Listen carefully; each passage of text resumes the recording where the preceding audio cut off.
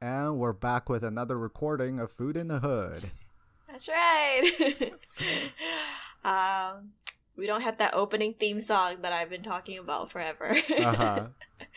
We've been on hiatus for a little bit.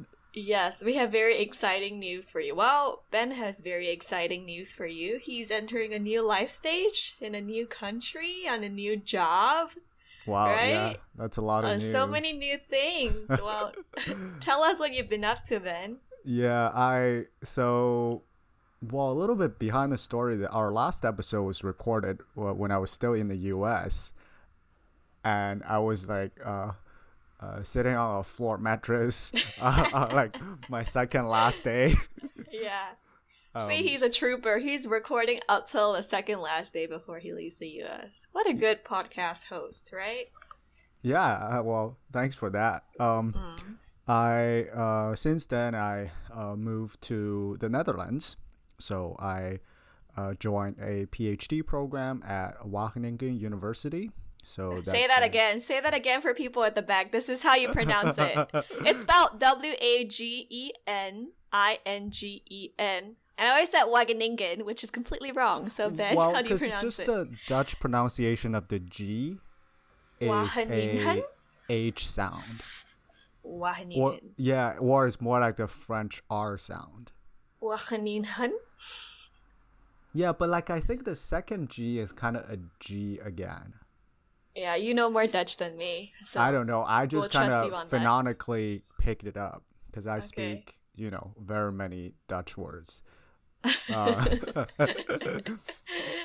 Yeah. So, sure. Yeah, just moved to the Netherlands, and so I left my old job at Gastrograph, and now I'm a full-time PhD candidate at Wageningen for the next 3 to 4 years, and probably that's about it. And I'm working on 3D food printing as a very exciting.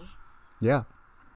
And Ben and I talk a little bit about how the academic institution structures are a little bit different in the US versus the Netherlands. So we'll probably talk about this in a future episode as well, but we have a lot of exciting content coming up because Ben is in a new place. Well, I haven't really filled it out yet for the whole the institution. Yeah, are we overhyping it up too much? Yeah. So I think, Ben, you said one thing that you noticed when you were in Netherlands was kind of the supermarket selections that were available.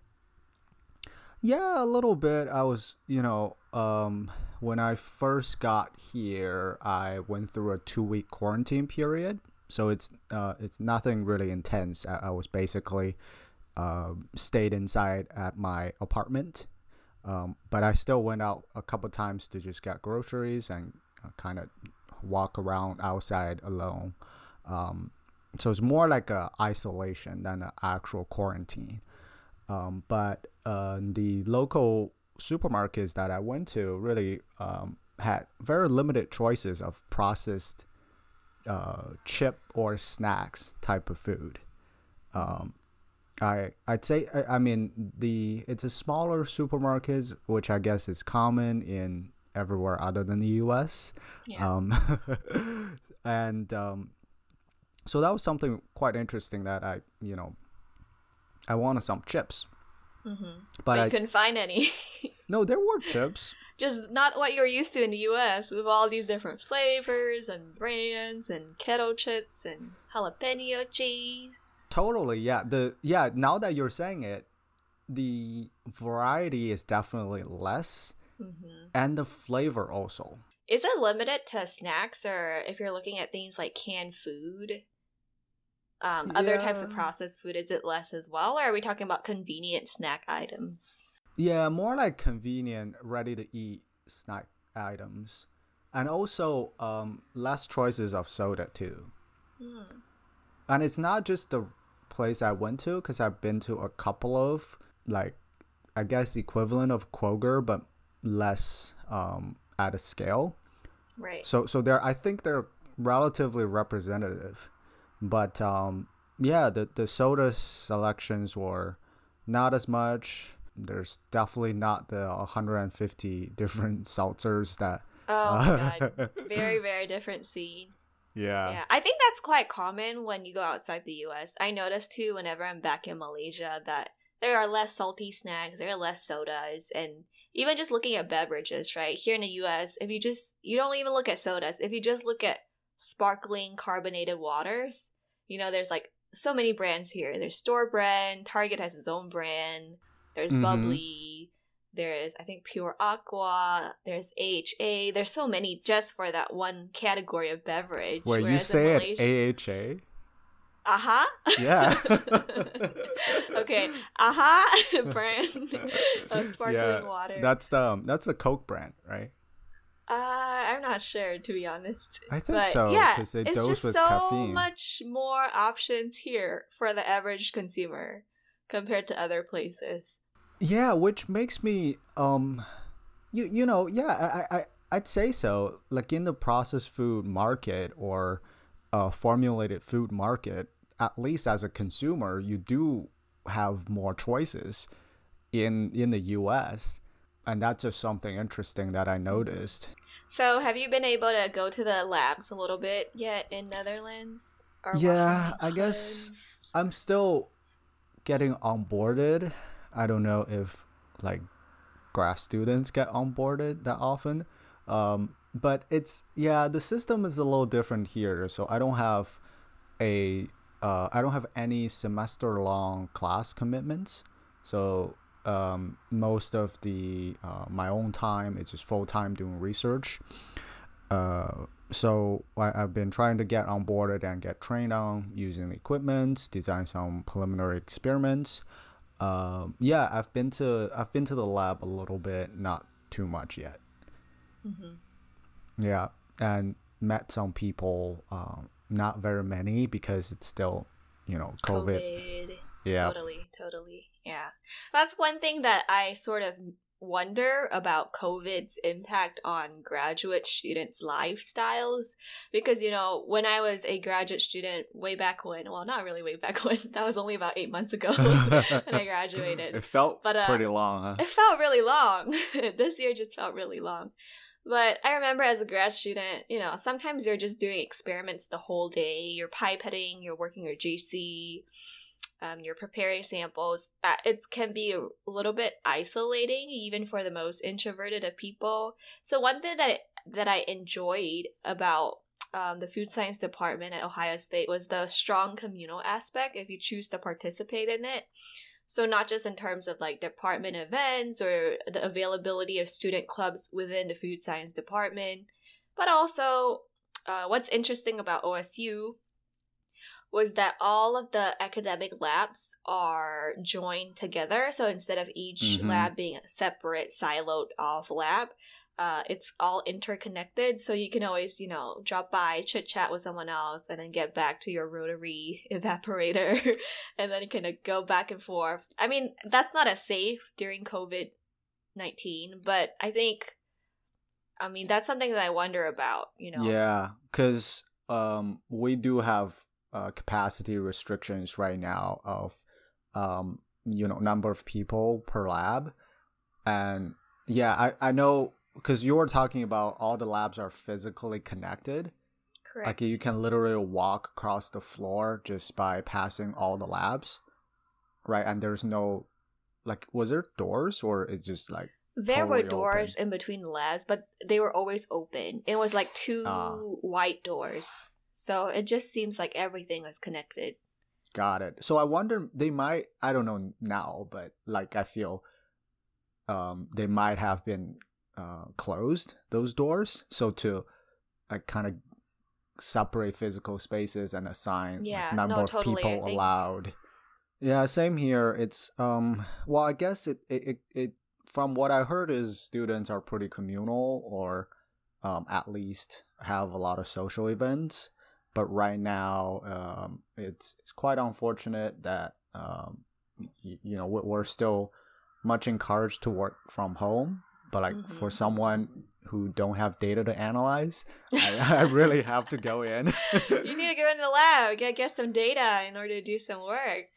Right. Yeah. Hopefully you'll be able to do that soon, safely. But I think with you being in Netherlands and being able to talk to some of your coworkers, and we've had this discussion too. It has spurred, I guess, some of our conversations about sustainability, just based on how people view this topic and incorporate it into their daily life. Yeah, at I least in wanted your to. academic community there in Netherlands compared to maybe what we've experienced here in the US. So that's sort of what we wanted to touch on today, in addition to Ben's life updates. Yeah, I mean, that's something in our pod. We talked on many different topics that's related to sustainability. But I don't know, did we do a like I think we did a food waste exclusive? episode, but I don't think we did a Yeah, exclusive sustainability episode. We talked about farm to fork, right, and preventing food yeah, waste along those steps and how that differs between right. developing and developed countries. But I don't think we have talked specifically attacking such a big subject like sustainability before, right? Right. So I mean, I really count the design thinking episodes kind of towards sustainability. Mm-hmm. That's actually something I want to talk about. It's like sustainability can go beyond just environmental issues or like Sure. ecology issues. I don't know. So the group I'm in has a lot of emphasis on engineering. So that the entire group is called food process engineering. Mm-hmm. I'm kind of an outsider there, right? Because I like, Not an but I know, engineer, but I very know. much a food scientist. Well, I mean, You're like, what is laminar flow and turbulent flow again? Remind me. yeah, I had to look up a lot of terms and equations. Yeah. So what's really interesting is that so the entire lab or the group, it's centered towards the sustainability process designs. So they were trying to tackle or innovate sustainable processing techniques, or apply these adequate techniques to appropriate food sources or processes. An example would be like something called dry fractionation. So instead of something like a membrane filtration type of separation, which involves a lot of water, it would just use like precise milling and some type of air separation, or some say static electric separation type of techniques to reduce the water cost.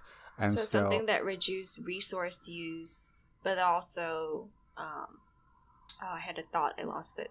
Please edit this part out. Okay, go on. no. I mean, just also have the ability to separate, say, proteins from plants, right? Because it's mostly used for plants, because like dairy protein is already in a liquid form, so you don't have to. Because like wet separation was designed to separate. Originally Dairy was designed, proteins. yeah, to separate milk proteins and stuff. But anyways, that's just an example that like people in a group really care a lot about sustainability. And really, I'd go a step beyond just care, because I feel like a lot of people are like sustainability is a default of Right. in people's mindset, which I think it's quite advanced, but also it's like new to me. And I kind of heard this quote from a talk that I went to in 2017. I snapped a photo of this guy's slide. He's from Worldwide Foundation. So it's like the little panda logo that you have, WWF.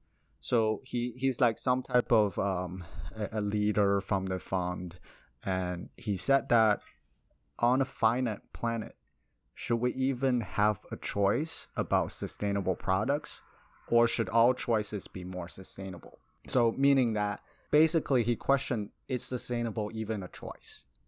Right. Yeah, which is kind of I snapped a photo because it was quite intriguing at the time, but I kind of forgot about it, or put it on back burner for a while.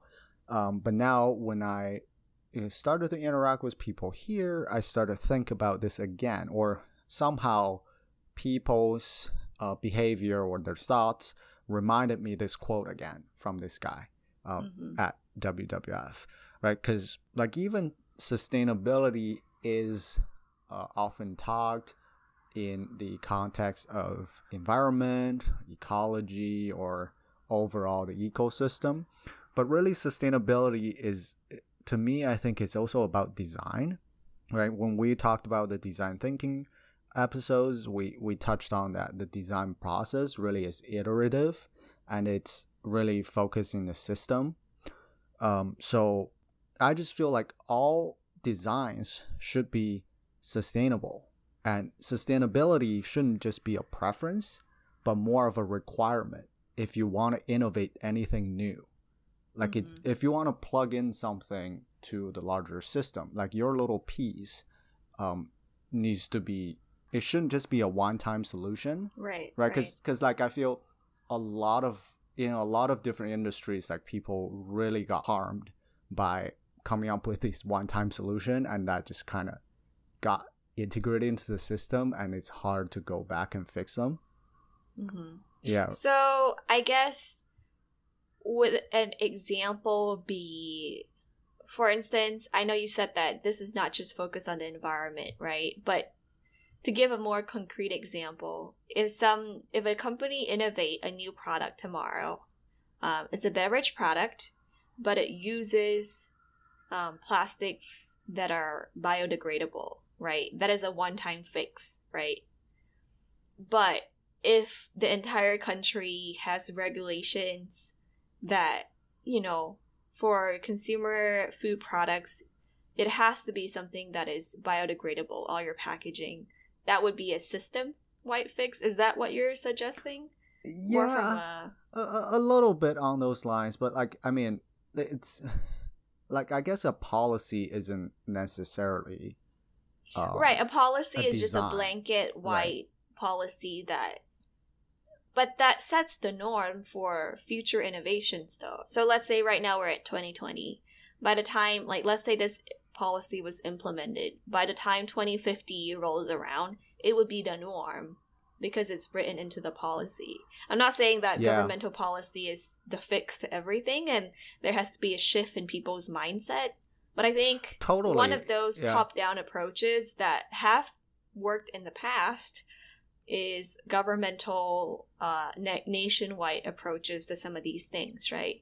If you look at the recycling systems in Japan and in Germany, I know we said not just about environment, but it's the easiest example to talk about, right? So no, I pick agree on the with lowest you. hanging fruit. And I feel like that's exactly one of the aspects. And now when you say policies, I would also connect it to education.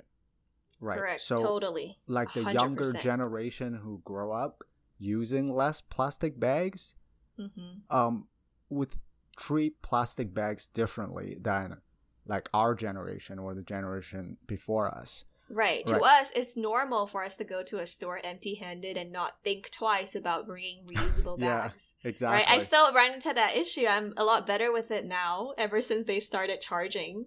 But that charging has changed my behavior. So maybe 50 years down the line, that would be the norm.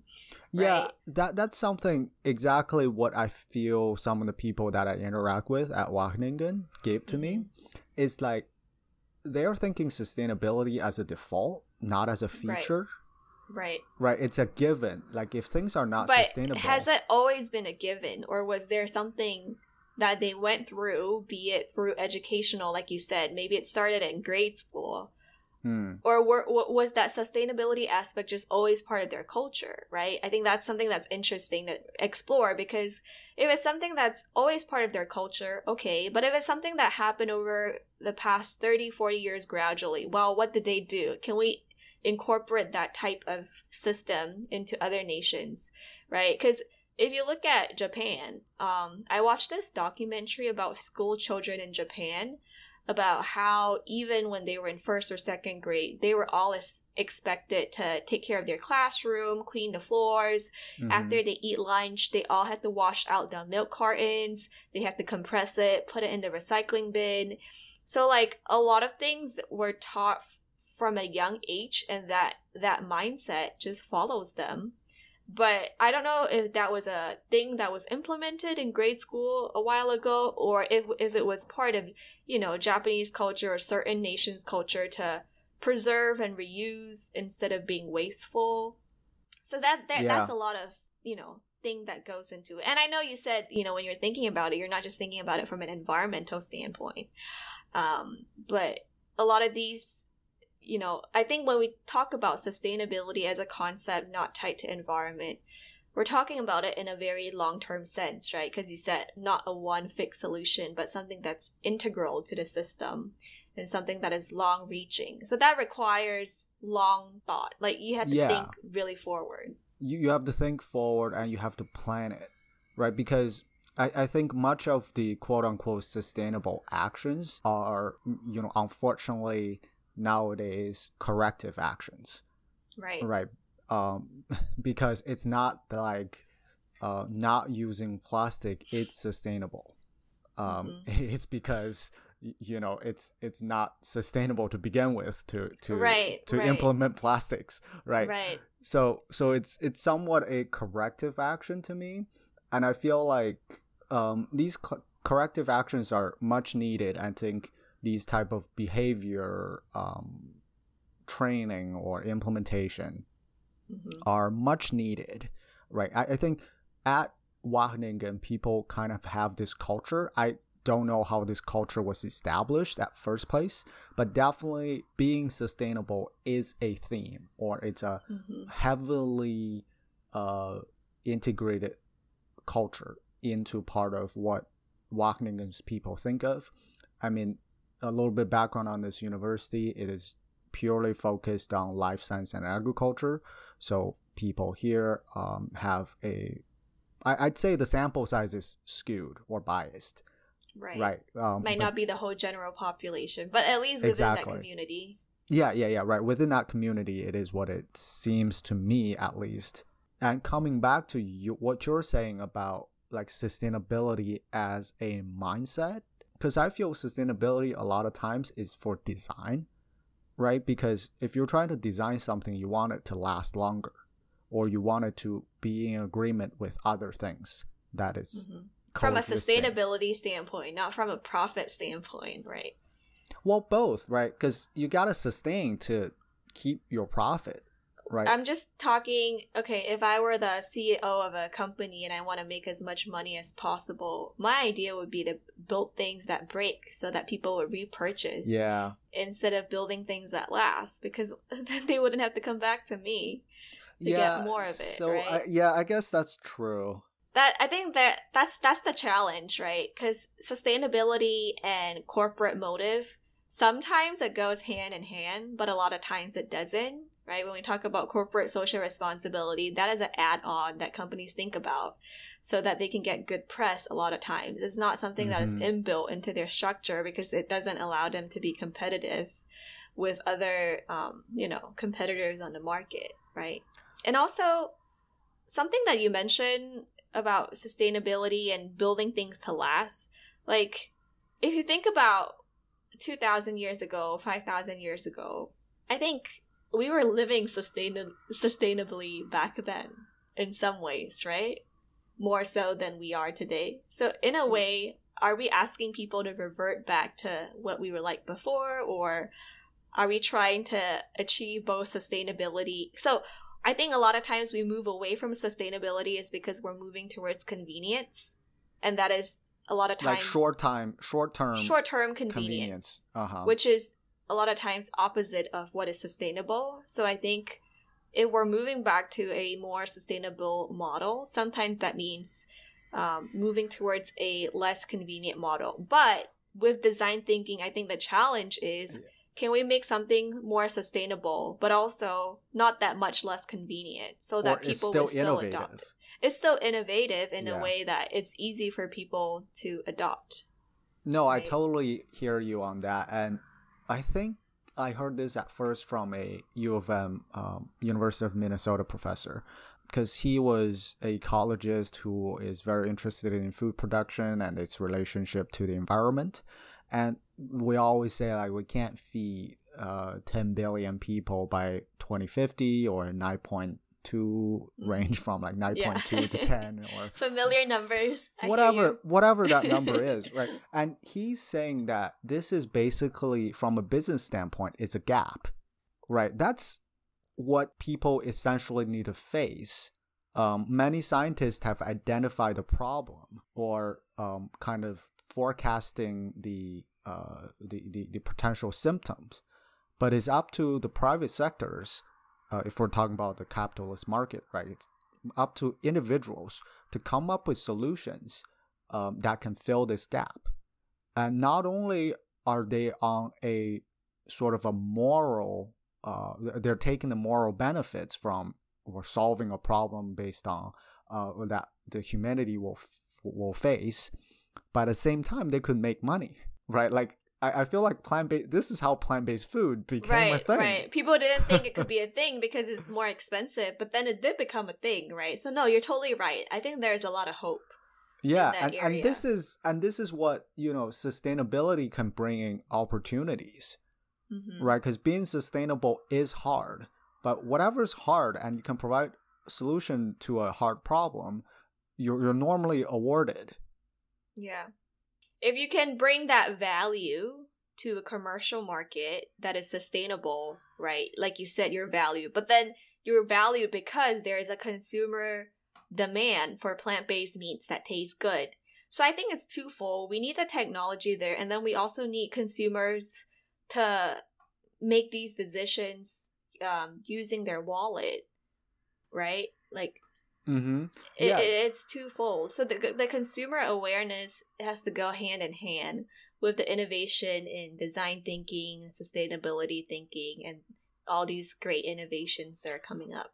Yeah, because consumers are growingly realizing the problem, right? Because a plant-based diet will result in it will be better for the environment. And that's a known, a known, almost a fact, right? Still, there's some leeway in there, but in general, plants are better than animals in terms of food sources. So that's education, that's awareness. But then, even for people, they're thinking about their diet, their future diet, right? That's a design process essentially. You're trying to plant forward and develop something that's both fulfilling your sensorial needs and also nutritional needs, and also your sort of the moral burden to the world, right? So then it becomes another optimization problem that requires you to think sustainably, not just for your own taste buds, right? There are people now, I think in some way the veganism is an extreme, to me is an extreme expression of it. But it's really to sacrifice a lot of behavioral joy to encompass it of the environmental benefits that a pure plant-based lifestyle would be benefiting the environment. So that's just one way of them trying to design their lifestyle and trying to integrate themselves into the existing society, right? The existing environment. And I feel like everybody's kind of doing that, right? We're almost at the tipping point as plant-based foods are getting more and more tractions in the world. People are looking at it more seriously. They're integrating, innovating. Sometime in the future, people's going to make a choice, right? Like people's going to reevaluate what's available, talk out loud what they need, and I think the market will follow. The market will follow, yeah, no doubt. And I think a huge part of it, what you mentioned about consumer awareness is also with the digital world and the internet, it's a lot easier Mm-hmm. for people to have access to that type of information. You're not limited to what you know within your immediate circle. So that is probably a driving force for people to learn about, all of these things. But what I want to touch on is what you said about long-term design thinking, in terms of using that to advance sustainability. And I think a lot of times when companies face a problem or they want to push a new product that is sustainable, that might be sort of one-off. So something that is more long-term.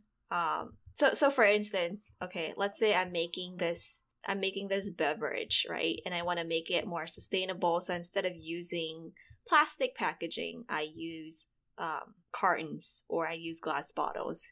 But let's say all my manufacturing operations around the country doesn't allow me to fill into cartons compared to plastic bottles. That would require a lot of capital expenditure to change, right? So then I might have to use a co-packer just for this specific product. And then that's where it becomes, I think that's where part of the inertia is, the expenditure needed to invest in sustainable capital options for a company that doesn't know if, okay, let's say we really switch 20% of our manufacturing to being able to fill into these cartons instead of plastic bottles, just to give a concrete example. Now, what does that mean for us, for our bottom line? Because we can't guarantee that these products will do just as well compared to our normal products, right? I think that's where the inertia is from a commercial standpoint. And I think that that's something that would require work. Yeah, you're right. I feel, especially in the implementation phase, right? Like, how would you actually do this? Like the bloody realities that you could be on a moral high ground, but you could lost the heck out of your business. Right. That's something. I think that's why it's easier for smaller companies to innovate in this way, because they're not starting off with anything to lose, right? But then, are they really trying to develop a wholesome system, or was those just a concept, like sustainability as a feature, as opposed to like default? I guess it's relative, right? If we're talking about just one product and a co-packer, the initial example I mentioned, that's very much a feature. And then in comparison to that, if you're actually making changes to your manufacturing operations, for a large company, that is a huge deal. Even if we're talking about just 20% of your manufacturing plants, that's a huge, huge deal. That is very rare, because a lot of times you innovate products to fit your existing system, not change your system to produce a new product concept, unless the product concept shows a lot of promise and it's really going to sell very well. I think that's a huge risk for big food companies. Because people, from exactly what you said, it's like large companies are even struggling to come up with corrective actions to fit in the sustainability concept. Right. Let alone to innovate via sort of the sustainable design thinking. Mm-hmm. The way I see where it's more prominent is in smaller businesses that don't have as much money already poured into capital expenditures. Just from a food standpoint, I think one of the biggest costs is capital expenditure. That makes it hard to pivot into something else. And also your sourcing, once it's fixed, it can be a little bit challenging. And just because there are challenges doesn't mean that it cannot happen. But I think that the challenges facing companies that try to adopt sustainability as their backbone and design thinking, it's a lot easier for certain companies compared to others, right? Yeah, I mean, it's easy to draw on an empty canvas.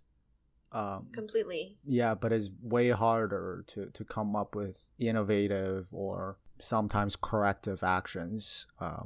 And because you can't do it all at once, right? That would literally be a live or die. I think that's why a lot of the innovative sustainability work is being done at a lot of academic institutions, because you have that empty canvas and leeway to play around with things. And then, once that technology or whatever it might be matures enough, then it's, incorporate it into more commercial applications. Right. Yeah, that's a good point. I think really, yeah, that's probably why at the university here, people are thinking way ahead of the That's curve. important. We really need that. Yeah, that's yeah, really right. important work. But then, no doubt. but then in reality, right? It's always, academics always looking at the sad or the bloody reality of how, like, there's just not a lot of good ways to combat the existing system. Like, there's no silver bullet here to kind of just. I wish there was. Yeah, right. Because I think that's where that's what the challenge is. It's not about that we don't.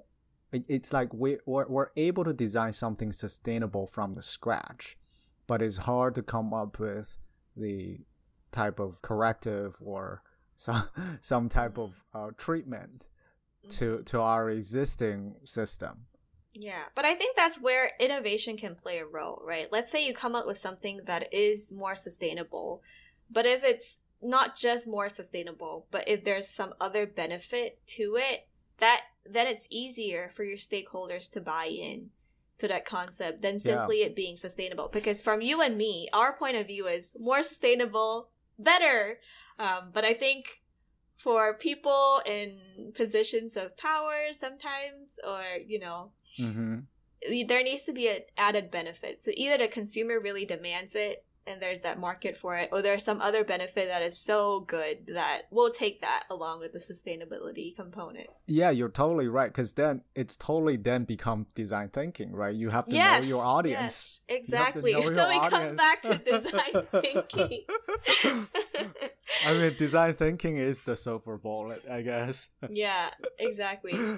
That is so true. Because it's a whole package. It's not just, okay, we're making it better. It uses electricity, but we're making it better. It also tastes better. It also scores higher on consumer sensory scores because of this new processing technology we use, right? We're not doing wet fractionation. We're doing this dry milling thing that Ben talked about. And there's just many other benefits.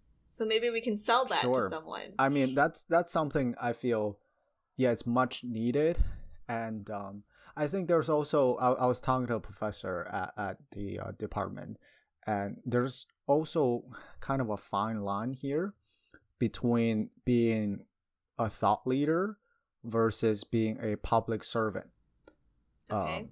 So I feel like the design thinking process, like listen to the audience, what they want, and try to innovate from there.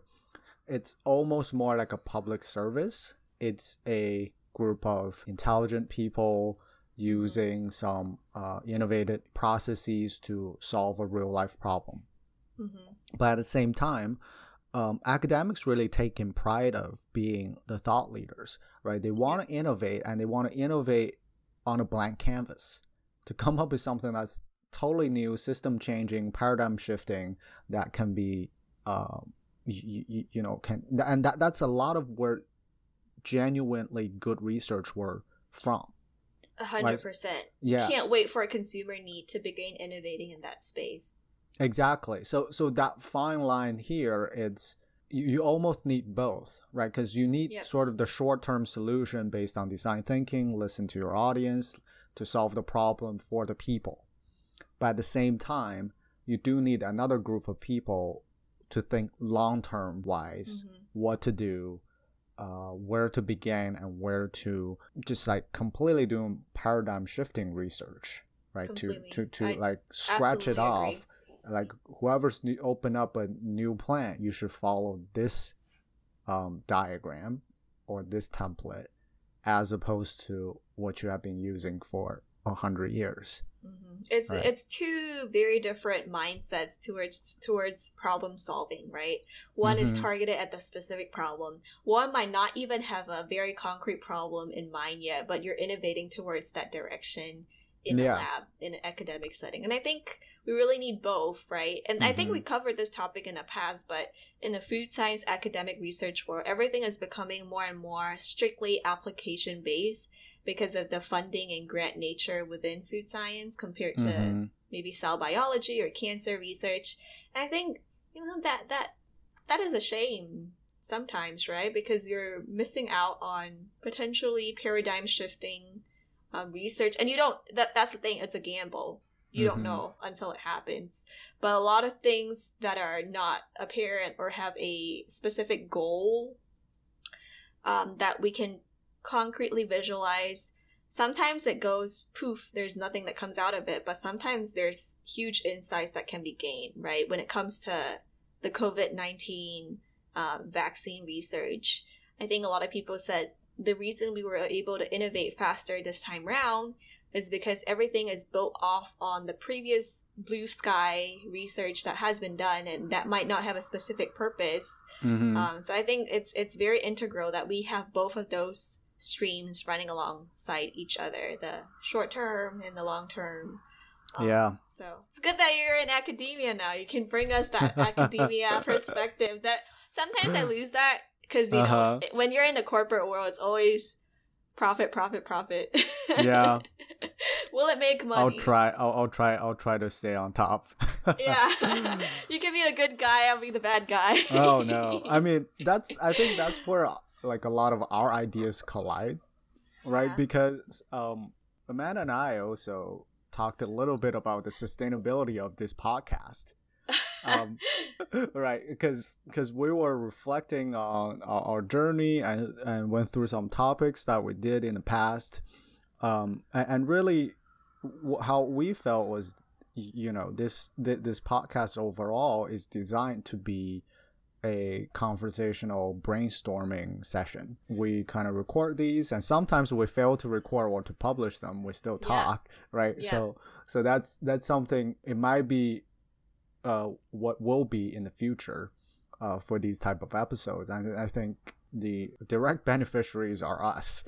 Yeah, right. 100%. I think for us, you know, Ben and I kind of talked about, oh, should we have like a mission and vision for our podcast? Like, yeah, we're really gonna like incorporate Food in the Hood in the very near term future. So we need a mission and a vision. We talked about that, but then we ended up realizing more. Like, we really enjoy having people listen to this podcast, and giving us their feedback, sharing their thoughts. But I think a huge joy we get out of it is not just the number of plays, it's also for us to be able to have that mental sparring and kind of just vocalize our ideas, and you're not playing ping pong by yourself, but it's like a back and forth. So yeah, and I think the opinions will be growingly polarized, right? Because now we got the tag of war between the industry. You're going to the academia stream. I'm going more and more into the corporate live stream. So yeah, but that's I think what that makes would it make for interesting. very interesting discussions. Yeah, exactly. I mean, Ben and I, we've had discussions where we ended up not publishing the episode because things got very heated. So, but I think that's part of having a good discourse. You can't agree all the time, and if there isn't a little bit of emotion involved, and you don't have, you know, it's good to have opposing ideas sometimes, because sometimes Ben will say something that make me rethink of a topic in a completely different way, and I'm sure it's the same the other way around. So yeah, totally. It's good to have these type of discourses. Yep. Yep. So, do you have a new food to share? Do I? Let's see. Let me look at my snack shelf. I have. I do. Let me grab it real quick. So I got these Stroop waffles from Aldi. You don't know what a Stroop waffle is? It's like a waffle, but it's super thin.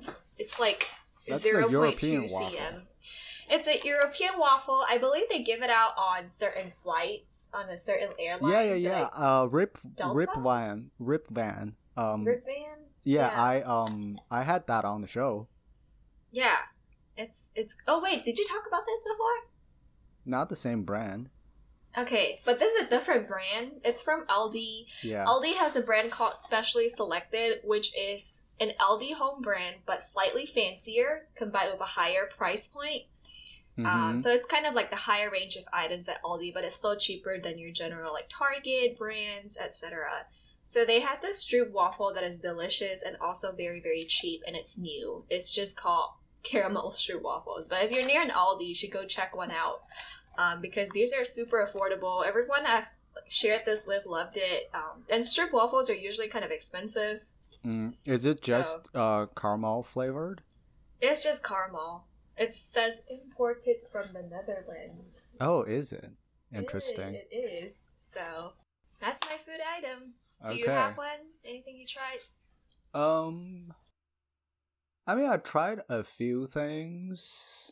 Well, like everything I buy now is kind of new, even That's if true. it's the same category. What's the general consensus of what you've tried? You know, plant-based milk game here is way behind the US plant-based Really? game. Yeah. I'm Well, surprised. maybe it's because the generic supermarket that I go to. But I'm sure doesn't there's have a lot. Oatly, right? Oatly is a European brand, isn't it? There is, but surprisingly, it's harder than you think to get. Like there's like a few stores, only one of them carries it.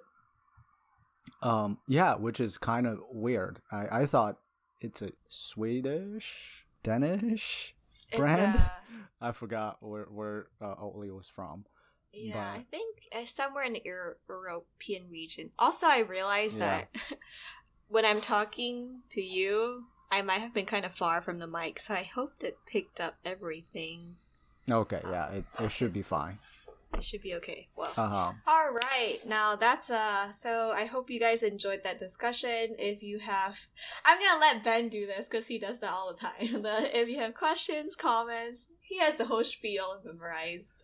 Okay, well, just I only did it halfway, and I forgot. email us at FIH at email us at FIHpodcast@gmail.com for your comments and questions. And find us on all podcast platforms. Gives us a 5-star. That really helps. And we'll see you next time. Yep. See you guys.